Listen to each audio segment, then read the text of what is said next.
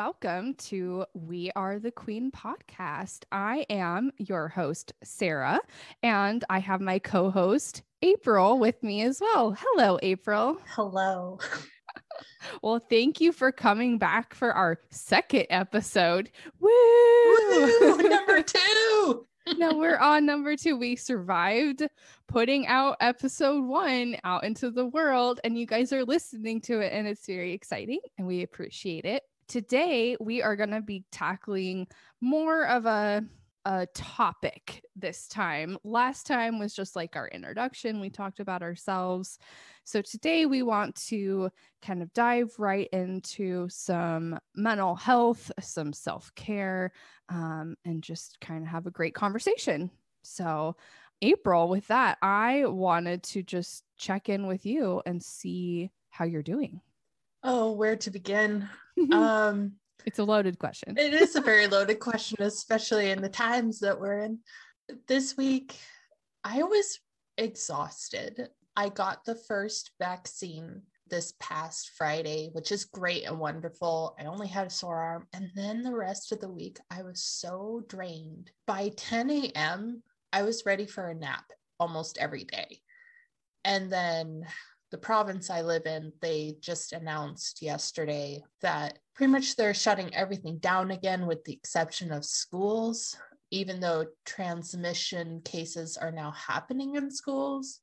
Weird. I try not to criticize leadership decisions because I don't want to be in their position, but at the same time, they've sat on vaccines for months and now are slowly introducing it. Like, if you had introduced this sooner, we would not have this third wave.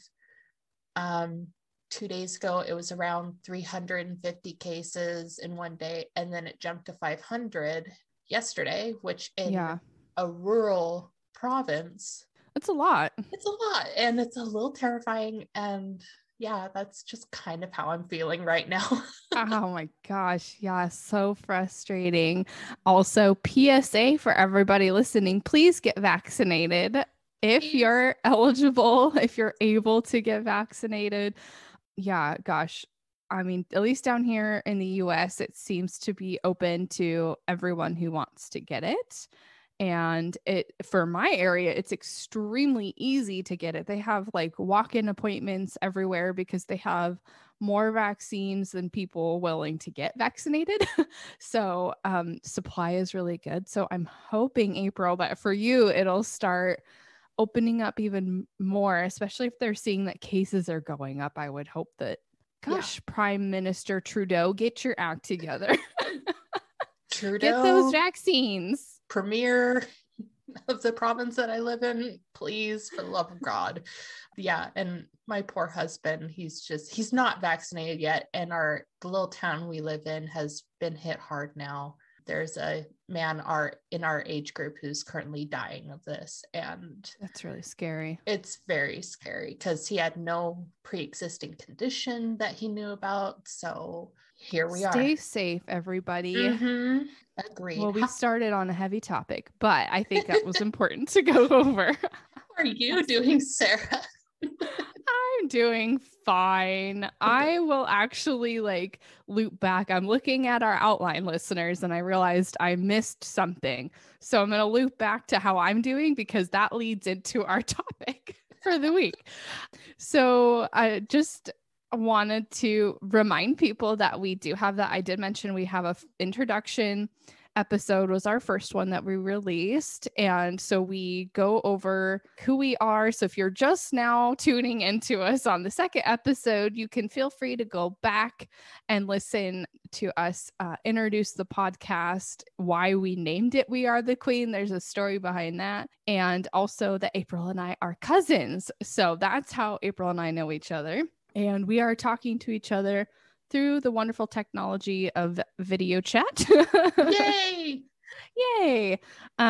Because as you heard, we live in different countries. April lives in Canada and I live down in the States. April, I also wanted to ask, as a more light topic, what have you been watching recently? Oh gosh, I am almost caught up on all of Superstore. I highly recommend it. Oh yeah, I haven't watched it yet. If you enjoyed The Office, you will enjoy Superstore. It's run by one of the producers of The Office, and it's really good. And for those who worked in retail, you will relate to the show. I will appreciate the humor. Good. Let's see. I also love watching RuPaul's Drag Race because the creativity, the artistry, the little bits of drama here and there, I have been enjoying it. It's been a nice break from the current state of affairs. And oh my gosh. I'll have to watch that too. Is that on Netflix? Yes. Oh, yes. Okay, cool. And I've introduced my husband to The Godfather. So we started watching part 2 last night, and then we were an hour in. We're like, we need to switch back to RuPaul because this is you can't end the night with The Godfather. We're the same way. It's like, okay, we have to stop watching like an intense movie or show early enough so we can decompress. Like you can't just like, all right, we're done with the day. Go to bed with all of that in your brain still. What about you? What have you been watching lately? Oh gosh. Well, I told you a little bit about this just personally, but I started watching the show Amend on Netflix. I was gonna look up because there's like a little subtitle. But Will Smith is like the main host of it, and it's super interesting. They dissect the 14th Amendment and racism and like the Civil War and Reconstruction. It's extremely interesting, and there are so many famous people involved in it, and they like read excerpts from, you know, different people from history during those times. So like Pedro Pascal is in it, and I'm like, oh my gosh, Pedro. I love him. And Will Smith, of course, is great. So it's called Amend: The Fight for America. It just came out this year on Netflix. It's amazing. It is a heavier topic, of course. So I've been watching it like one episode like during the daytime, like, you know, when I'm eating lunch or doing something around the house, so I can listen to it. And it's a great history lesson. There's a lot that happened during that time that I didn't realize, and just with everything going on in the world, and I'm just trying to, you know, educate myself. And I love history as well, so any like history buffs, or if you're just trying to learn more about the history of America, it's incredibly good. So yeah, I highly recommend that.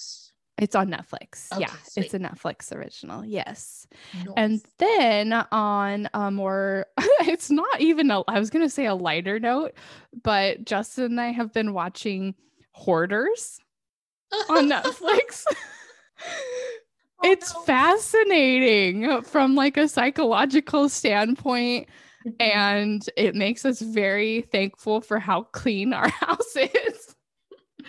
Oh, it's interesting because it definitely it you know, like it's interesting to see that, you know, the people living in those types of situations can't even see the danger of living in that way, or like the unsanitary conditions, because they're so focused on their stuff and how important those things are to them, even if it is complete trash to other people. Like it's very important. So that's been what we've been doing. I also wonder if for Hoarders, if it's also like the trauma response to the Great Depression, and then it's passed on almost biologically. Oh yeah, they definitely try to like uncover some of their, you know, what was their life like before they were, you know, hoarding, what might have happened to trigger it or, you know, make it worse. So it's really interesting. They have a psychiatrist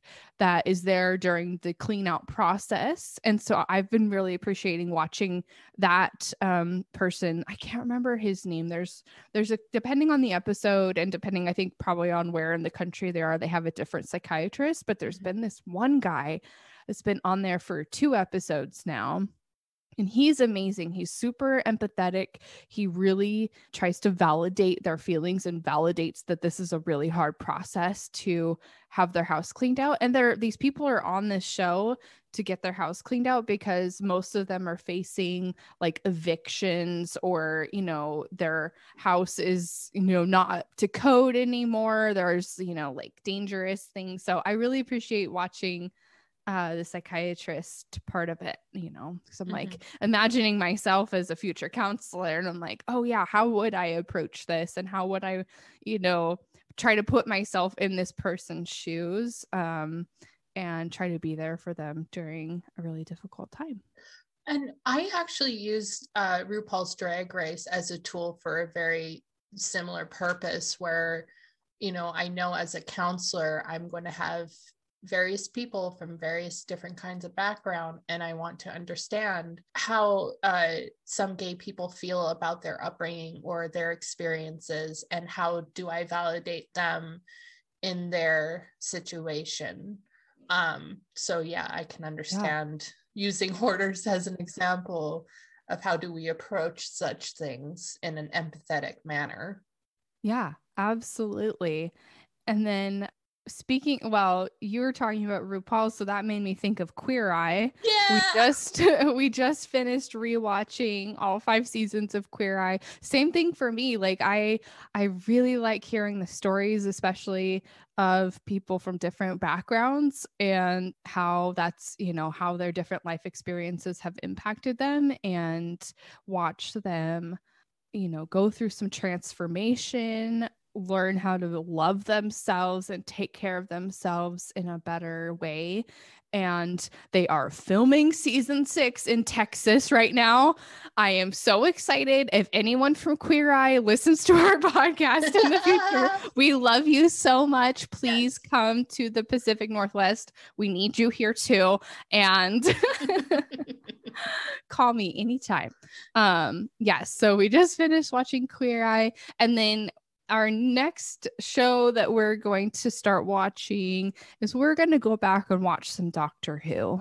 Ooh. We're Doctor Who fans in this house. It's fascinating. I need to get back into that. I fully watched the 9th Doctor before David Tennant. Oh, David Tennant's good. He's amazing, and I've had no time. Amazing in everything. I know. He's amazing in everything. I love his podcast too. Listen to all the podcasts. All of them. Yes. Oh my gosh. We are watching the Matt Smith episodes, which he's the doctor after David Tennant. Ooh, and he's super good. So good. We're enjoying that. Okay, well, we talked a lot about TV. Sorry. We could talk like episodes on episodes on episodes of shows that we like to watch. We're big into TV. So yeah. Okay. So I'm going to come back to how things have been going for me, April. Go for it. How are things? Actually, things are pretty amazing for me right now. It's very different because I've been going through a lot of changes. And that's really what we want to tackle in this episode is life change, burnout, self-care. How do you come back from burnout or prevent burnout entirely?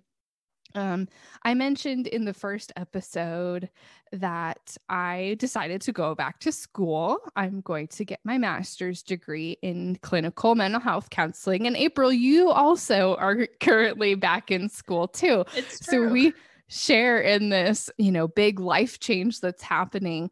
And as part of my decision to go back to school, it really came down to the fact that I really liked the place I was working for. I was there for 4 years and I worked with really great people. The agency was fantastic, but the work itself, the actual job, tasks that I was doing, the clients I was having to interact with on a day-to-day basis, really challenging my patience and my energy level.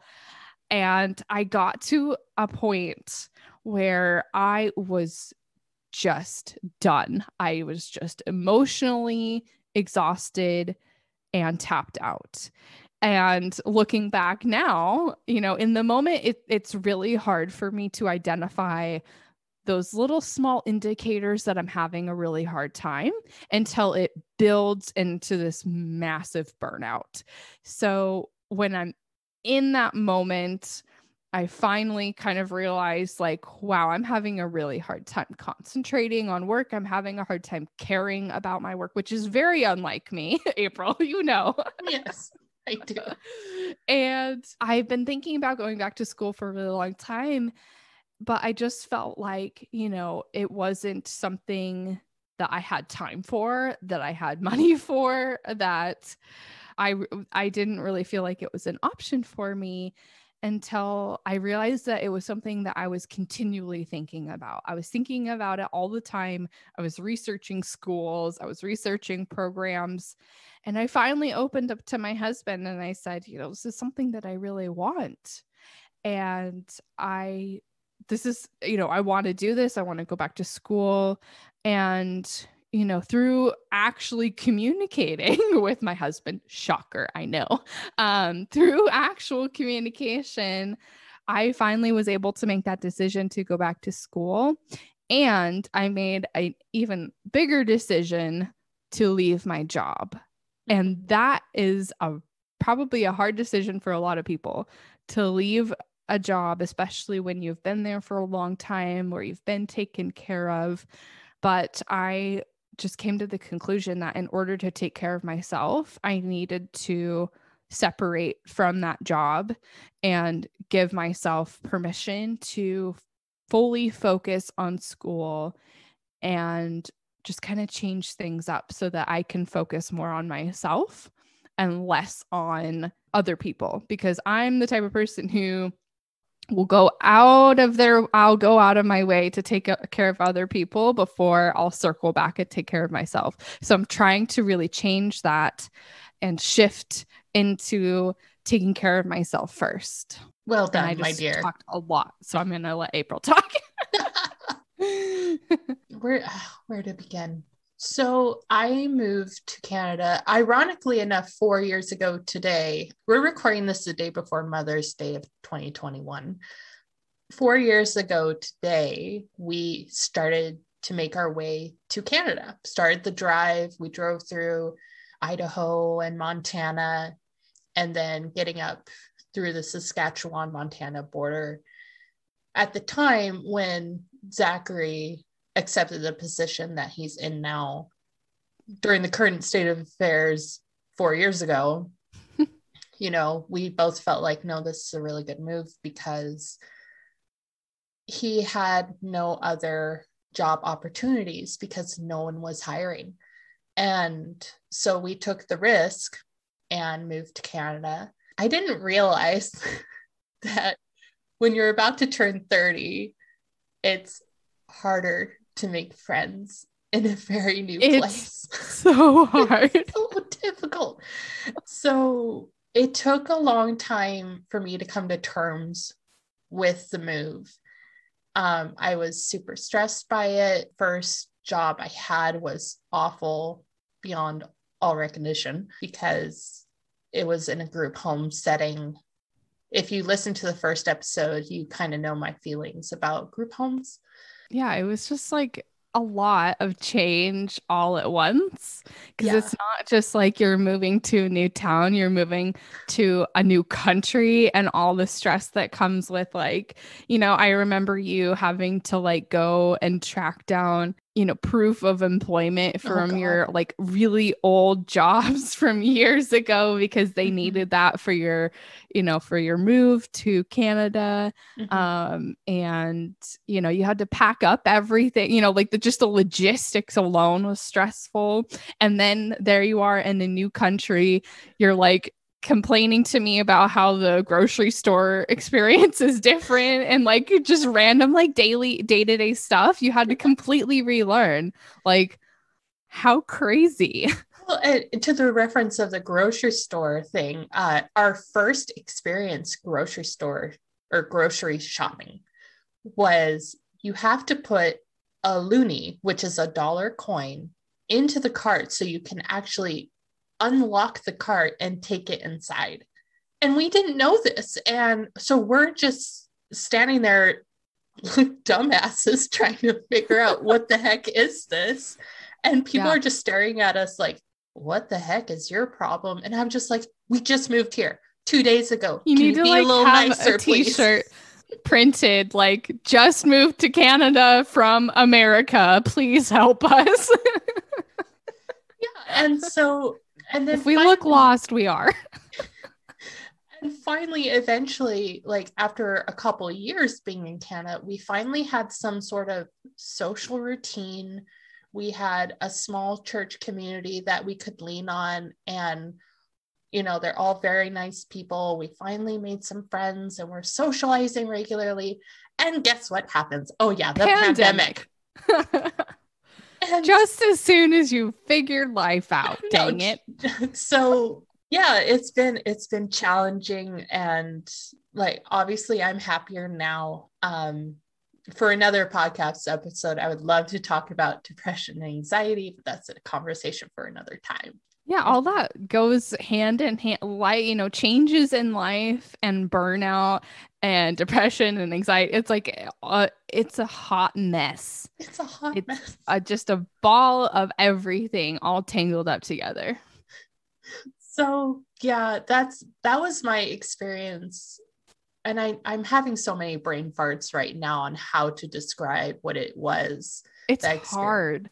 When I was thinking about this topic, like it's something that I really wanted to cover since it's like actively happening right now, but it's very hard to explain what it feels like internally, and, you know, accept the fact that like it can be caused by, you know, a lot of different things. Like your life change moving to Canada happened because your husband found a job and it was a great opportunity. My life change happened because I was burnt out and I like out of necessity had to make a change. So I think that's like the important part to like point to make, is that life change can be exciting and can happen for many different reasons, but it's also extremely stressful, overwhelming, and it's extremely important to take very good care of yourself during the life change, before, after, all of that.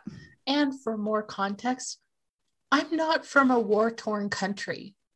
Yeah. So imagine all these people coming from war-torn, drug lord, what have you countries, and you can barely speak any English and having to come to a new country and having to go through immigration process and stuff. So I just wanted to mention that I was very privileged, and I speak perfectly fine English, and I was able to find a job fairly right away. I think it took a month for me to find a job, and I can go into another tangent about jobs and work and burnout and stress. And basically with my first job is that because of the sudden change in moving to another country, on top of my empathetic self and the stress of working in homes with various coworker and staff personalities, I did not last very long. I had to leave that job because I was coming home crying every day, crying myself to sleep, crying in my sleep. My poor husband is like, jeez. My husband, he's very protective of me and my mental state when I'm not protective of my mental state. Yeah. And he told me, it's okay for you to leave this position. You're going to find something else. And what was burned into my brain growing up and having various jobs and moving from job to job was that always have a job lined up before you quit the one you're in. You have to have a backup plan. You have to have a safety net to land in. Yes. Yeah. Thankfully, what I ended up doing was going to an employment center that helps people with like mental and physical disabilities find a job. And I explained my predicament, if you will. Plus, on top of that, I have an anxiety disorder and depression disorder. So yay for me. Yay for you. Check those boxes. Check my Help boxes. me. Help me here, please. And then that led me to having a position as a respite care worker again. So I was there for like 3 years. Then I moved to another respite care position that made more money. And then there was one life event that triggered I need to go back to school. But then the pandemic started. Yeah. I was like, that's a wrench in both of our plans. I know, like, oh, phooey. Oh, shoot. It's been a very interesting journey, if you will. Yeah. I always get after people about, it's okay for you to take care of yourself. But then I don't follow my own advice. I think it's important that we're both going through this experience now before we're counselors, because I mean, I don't know about your classes, but my first class right now is really hitting hard on, please set up a self-care routine because we don't want you burning out of school and we don't want you burning out from being a counselor. Like, now is the time to learn how to take care of yourself, learn how to advocate for yourself. I really appreciate that because I need that lesson. I need to hear that. And I need to take this opportunity to really learn more about myself and take care of myself so that I can be a good model for the future people that I will be counseling. I wouldn't want to go see a counselor who wasn't taking care of him or herself, like, why would I expect my clients to receive anything less? Exactly. So, yeah. I think on this topic of life change, for me, and I think April, because we were raised in a very similar way, you'll probably chime in on this too, is that because it took me so long to figure out that I wanted to go back to school and that I should go back to school, a lot of that was due to the fact that I have ingrained in me that you should be thankful for what you have, be grateful for the life you've been given. Why would you make changes if you have a good job? Why would you pursue more if you're doing just fine? And so that I had to get over a lot of guilt and shame I had around even considering trying something new, because that might mean that I've failed somehow at my current career or life choices. I think that I want to just put out there that it's okay to want something else for yourself if it's just not feeling right.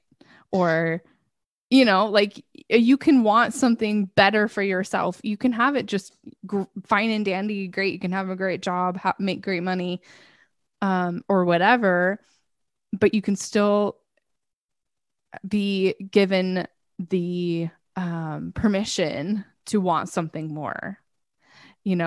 April and I, we don't have anybody modeled in our family life on people who have gone to grad school even, so I think it's hard for us to push past that and want something more.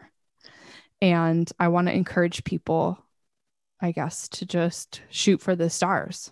It's interesting because I actually had kind of the opposite, where it's like you should always strive to go for the best and just go for it. I remember, I think it was my senior year of high school, my dad sat me down and said, you need to figure out what you want to do for the rest of your life. And I'm like, I don't know. Right. That's way too much pressure for a 17-year-old. Oh my God. And he said, why don't you just go go for training to be a nurse?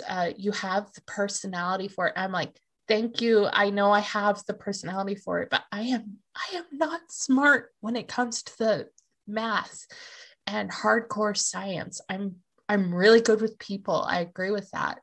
And I mentioned to him that I think I want to try to be a counselor. And he said, well, April, that doesn't make any money. And I'm like, oh my God, like, yes. The pressure of you need to make a lot of money versus do what makes you happy. And that's something I've had to come to terms with in the last decade, was that money should not be the end all be all. Instead, you should do what makes you happy. Yeah, that it might make your life a little harder financially, but I truly believe, though, if you're doing something that makes you happy, you're going to enjoy your job more. You're going to be more likely to probably pursue promotions or, higher positions because it's something that you're really passionate in. And also, counselors actually do make really good money, Dad. So I love you, Dad. I love you very much. And yeah, I should know I'm paying a counselor. So I think she's doing just fine. Yeah. And I think just normalizing doing what makes you happy, and normalizing, I don't remember what I was going to say, April. I was going to say something and it was going to be great and very profound, but now it's left me. So I will just farewell, let Sarah's that go. thought. Farewell. Caffeine has not kicked in, apparently. Yeah, same here, where I'm just like, oh, I think I was going to say normalize making a change if that's what you want to do. Mm-hmm. And if it's going to make you happy, it's okay to want something different. Mm-hmm. And people around you are going to support you. The people who really care about you are going to be there for you and understand why you need to make a change. I think that's what's been amazing right now for me, and something that's been very helpful for me, is that my support group is there for me. They recognize that this is something that I really want to do. They recognize this is something I'll be very good at, and they're excited for me. So, yes. And my husband has been absolutely supportive. And I think that was something else I was missing too for a really long time, is really having that supportive foundation. I think I was finally like 25 years old when I finally realized, okay, this is my group of people. They have my back no matter what. They will get after me when they need to. I remembered what I was going to say. I was going to say, so, I mean, April, you and I were pursuing our master's degrees, and, we won't be done with school until our 30s. We won't have our quote unquote dream career until, quote unquote later in life. We didn't just graduate with our undergraduate degree and just jump right into graduate studies. We took our time. We worked in our respective career fields. And I think coming back to that, being a high school senior and being asked to, well, what's your life plan, essentially? Some people know what they want to do. That's great. Do what makes you happy. But a lot of us, it takes a while for us to figure it out. I really just needed time to work in some different jobs, try some things out, and find the direction that I want to take my life in. And, I'm going to be able to utilize my skills and experience that I've earned and gained in the last 7 years in a counseling career. And we still have a lot of life left in us. Mm-hmm. I think that's what I'm trying to remind myself of, is I'll still get the chance to be a counselor for many, many years and make a great career out of it. I think that a lot of people think and have that stress of trying to figure things out so early in their early 20s or whatever, that they get stuck in careers that they're not fully happy with. It's interesting looking back on my education. I graduated from high school in 2007, and I immediately jumped into community college. My mom actually tried to convince me, it's okay for you to take a break. You've worked so hard to get through high school and you've done your best. And because I really struggled in school, not only socially, but also academically. And it's not that I didn't care. It's just, I'm such a spacey individual. What? What? And like when I'm really passionate about things, you will definitely know it. You'll see it in my grades, but I really struggled to pay attention to things that I couldn't connect with. So I immediately went to community college. It took me an extra year to get through community college, which is a 2-year program, because I struggled with math. I couldn't get through it. And finally, the tools I have was to get through math was to have one of my closest friends be in math classes with me. And as weird as it sounds, it was almost like my competitive nature was coming out. It's like, all right, now I have something to work against. I love you, Sabrina, but I'm going to beat you with my grade.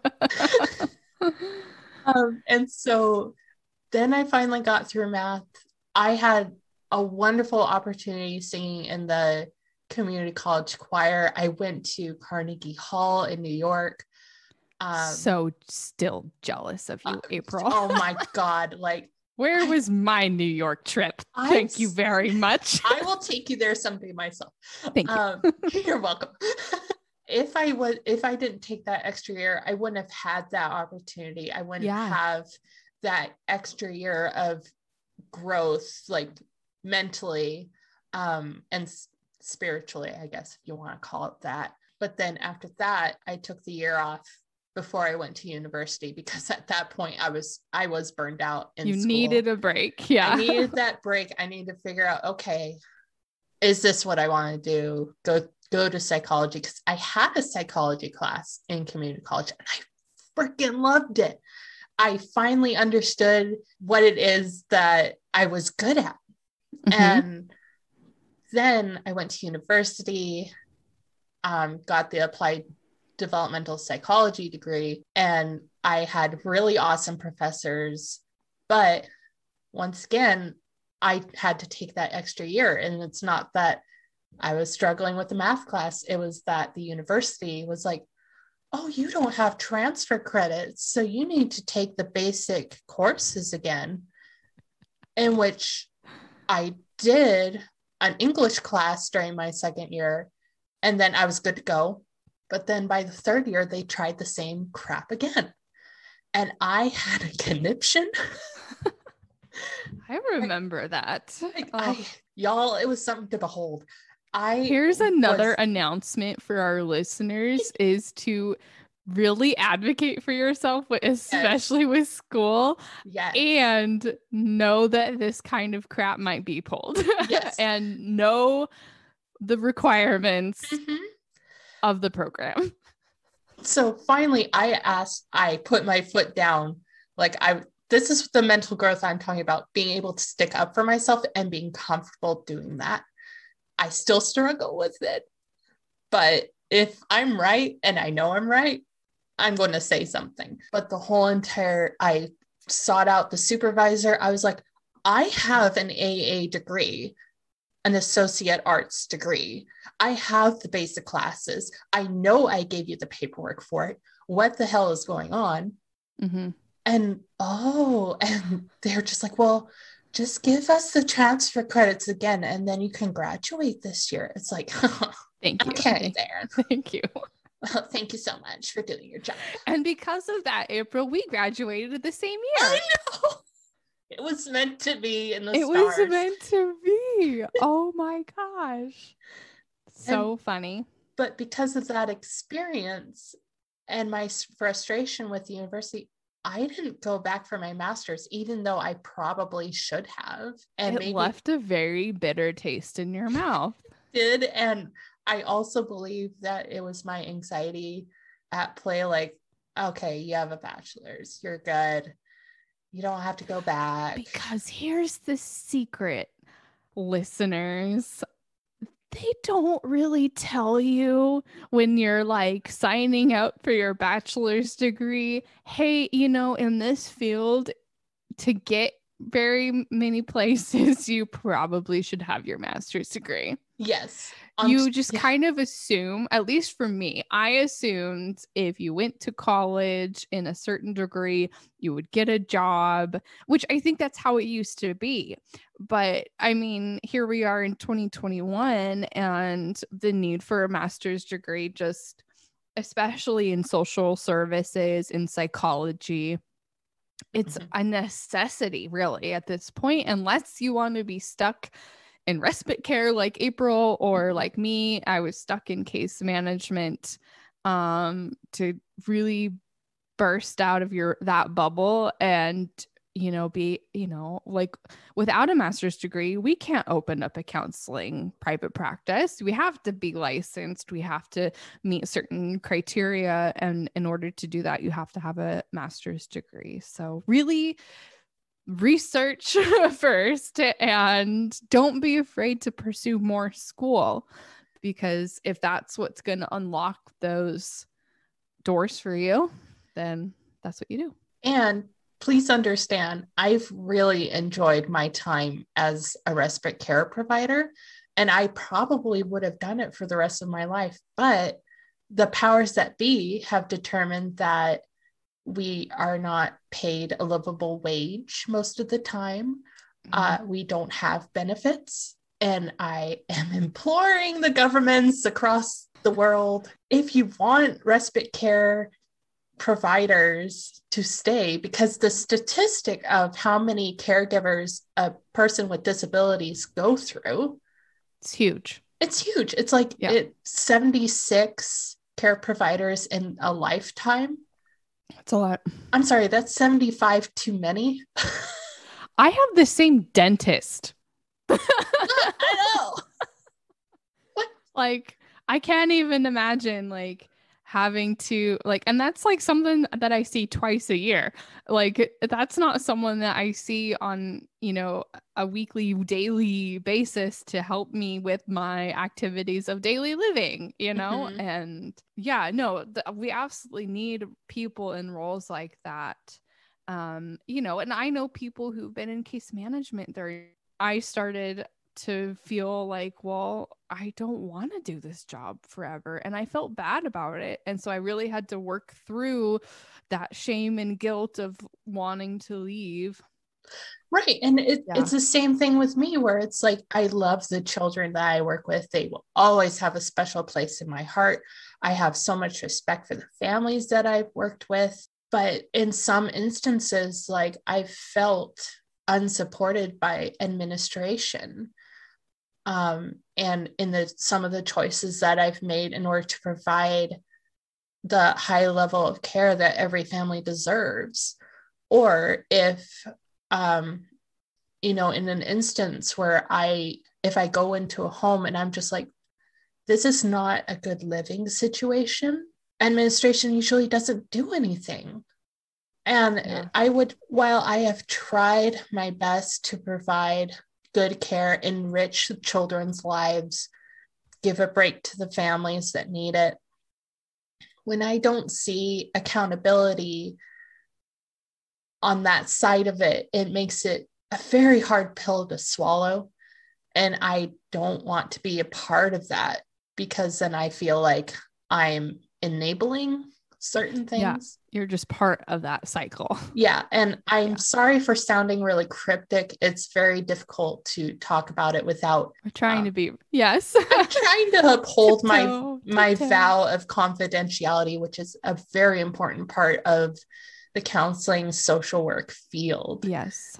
And for myself, it got to the point of, I'm just in this cycle on top of a huge life altering event, which I think I will talk about more in an upcoming episode. Sure. Down the line. I think this leads into, I wanted to bring up, so as we kind of wrap up this discussion on life change and burnout and stress, I read the most amazing book right at the pinnacle of my burnout, right when I was making all of these decisions. And we will include the information for this book in the episode notes, so you guys can find it and read it for yourselves if you would like. But the book is called Burnout: The Secret to Unlocking the Stress Cycle. And it's written by two sisters. One sister has her doctorate she's a psychiatrist or psychologist. So sorry, I was not prepared apparently. And then the other sister is actually an orchestra director, like conductor. Super interesting. And their names are Emily and Amelia Nagoski. Again, the book's called Burnout: The Secret to Unlocking the Stress Cycle. And they define burnout as it's emotional exhaustion. And it's defined by 3 components. So you've got the emotional exhaustion, the fatigue that comes from caring too much for too long. The second component is depersonalization. So that's the depletion of empathy, caring, and compassion. It's like you just to have no more to give. No more. And then the third is decreased sense of accomplishment. So an unconquerable sense of futility, feeling that nothing you do makes any difference. And that is how they define burnout. It's an amazing book. It's written so well. They have so many little like pop culture movies and shows to like make explanations and make it more understandable and more relatable. Relatable is the word I was looking for. It's a pretty fast read, and they have some, and they talk about different studies that have been done on how stress impacts your health, and how, studied ways to relieve stress and prevent burnout from happening or recover from it if you're in the midst of burnout like I was. Mm-hmm. So it's fantastic, which then leads me into April. What are some quick things that you can quickly tell our listeners? What do you do now to de-stress, get through your day or week or whatever? I'm going to talk in the pre-pandemic sense. Oh, yes. Because that changes things, doesn't it? That changed everything. What I got really good at for a little while was I would go to the gym almost every single day, focused on cardio, some strength training, and it really helped boost my mood. Yeah. Things to do at home, even if it's just cleaning, doing the dishes, it makes me feel like, okay, I've accomplished putting away a plate. Good for me. On top of that, I really love taking baths with bath fizzies, have a glass of rosé if I have some rosé. I love listening to podcasts. Like one of my favorites is H3 Productions. I've actually been following them since I moved up to Canada, and they helped process everything, even if it was a silly video they would make or something. That's awesome. I do love to read books when I have time to read books. I know, now you're in school. And I do love playing video games. Currently, I'm playing Ni no Kuni 2 on the PS4, as well as playing games with my husband via Steam. Yay. Oh, yay. Yeah, I have a lot of similar things. I also love taking baths. There's just something so relaxing and like luxurious because you have to take the time to do that. Like it's not just like jumping in the shower. Like I love a nice hot shower as well. But I love soaking in my tub with some bubble bath, and I sometimes will either put a podcast on while in the bath or just some like really relaxing music. Now that it's spring, I also love to go outside. That's something that I've really in the last couple of years have been trying to include in my self-care is time outside. Yes. And time outside disconnected. So I try not to be on my phone too much, or even, I try to just go outside just to be outside, or read a book or journal outside and just listen to the sounds of nature and the cars on the street nearby, and just trying to be present in the moment, enjoying the trees and the plants. And the other thing I'm going to try to do more of is to go to the local park that's just down the street and go on walks there. They have some really gorgeous little different gardens within the park that I like to just walk around, and it's more of a nature experience to me than just like walking around in my neighborhood, because that's more like the purpose of walking around my neighborhood is more for cardio and exercise, and like going to the park is more of an experience for me. So I enjoy that.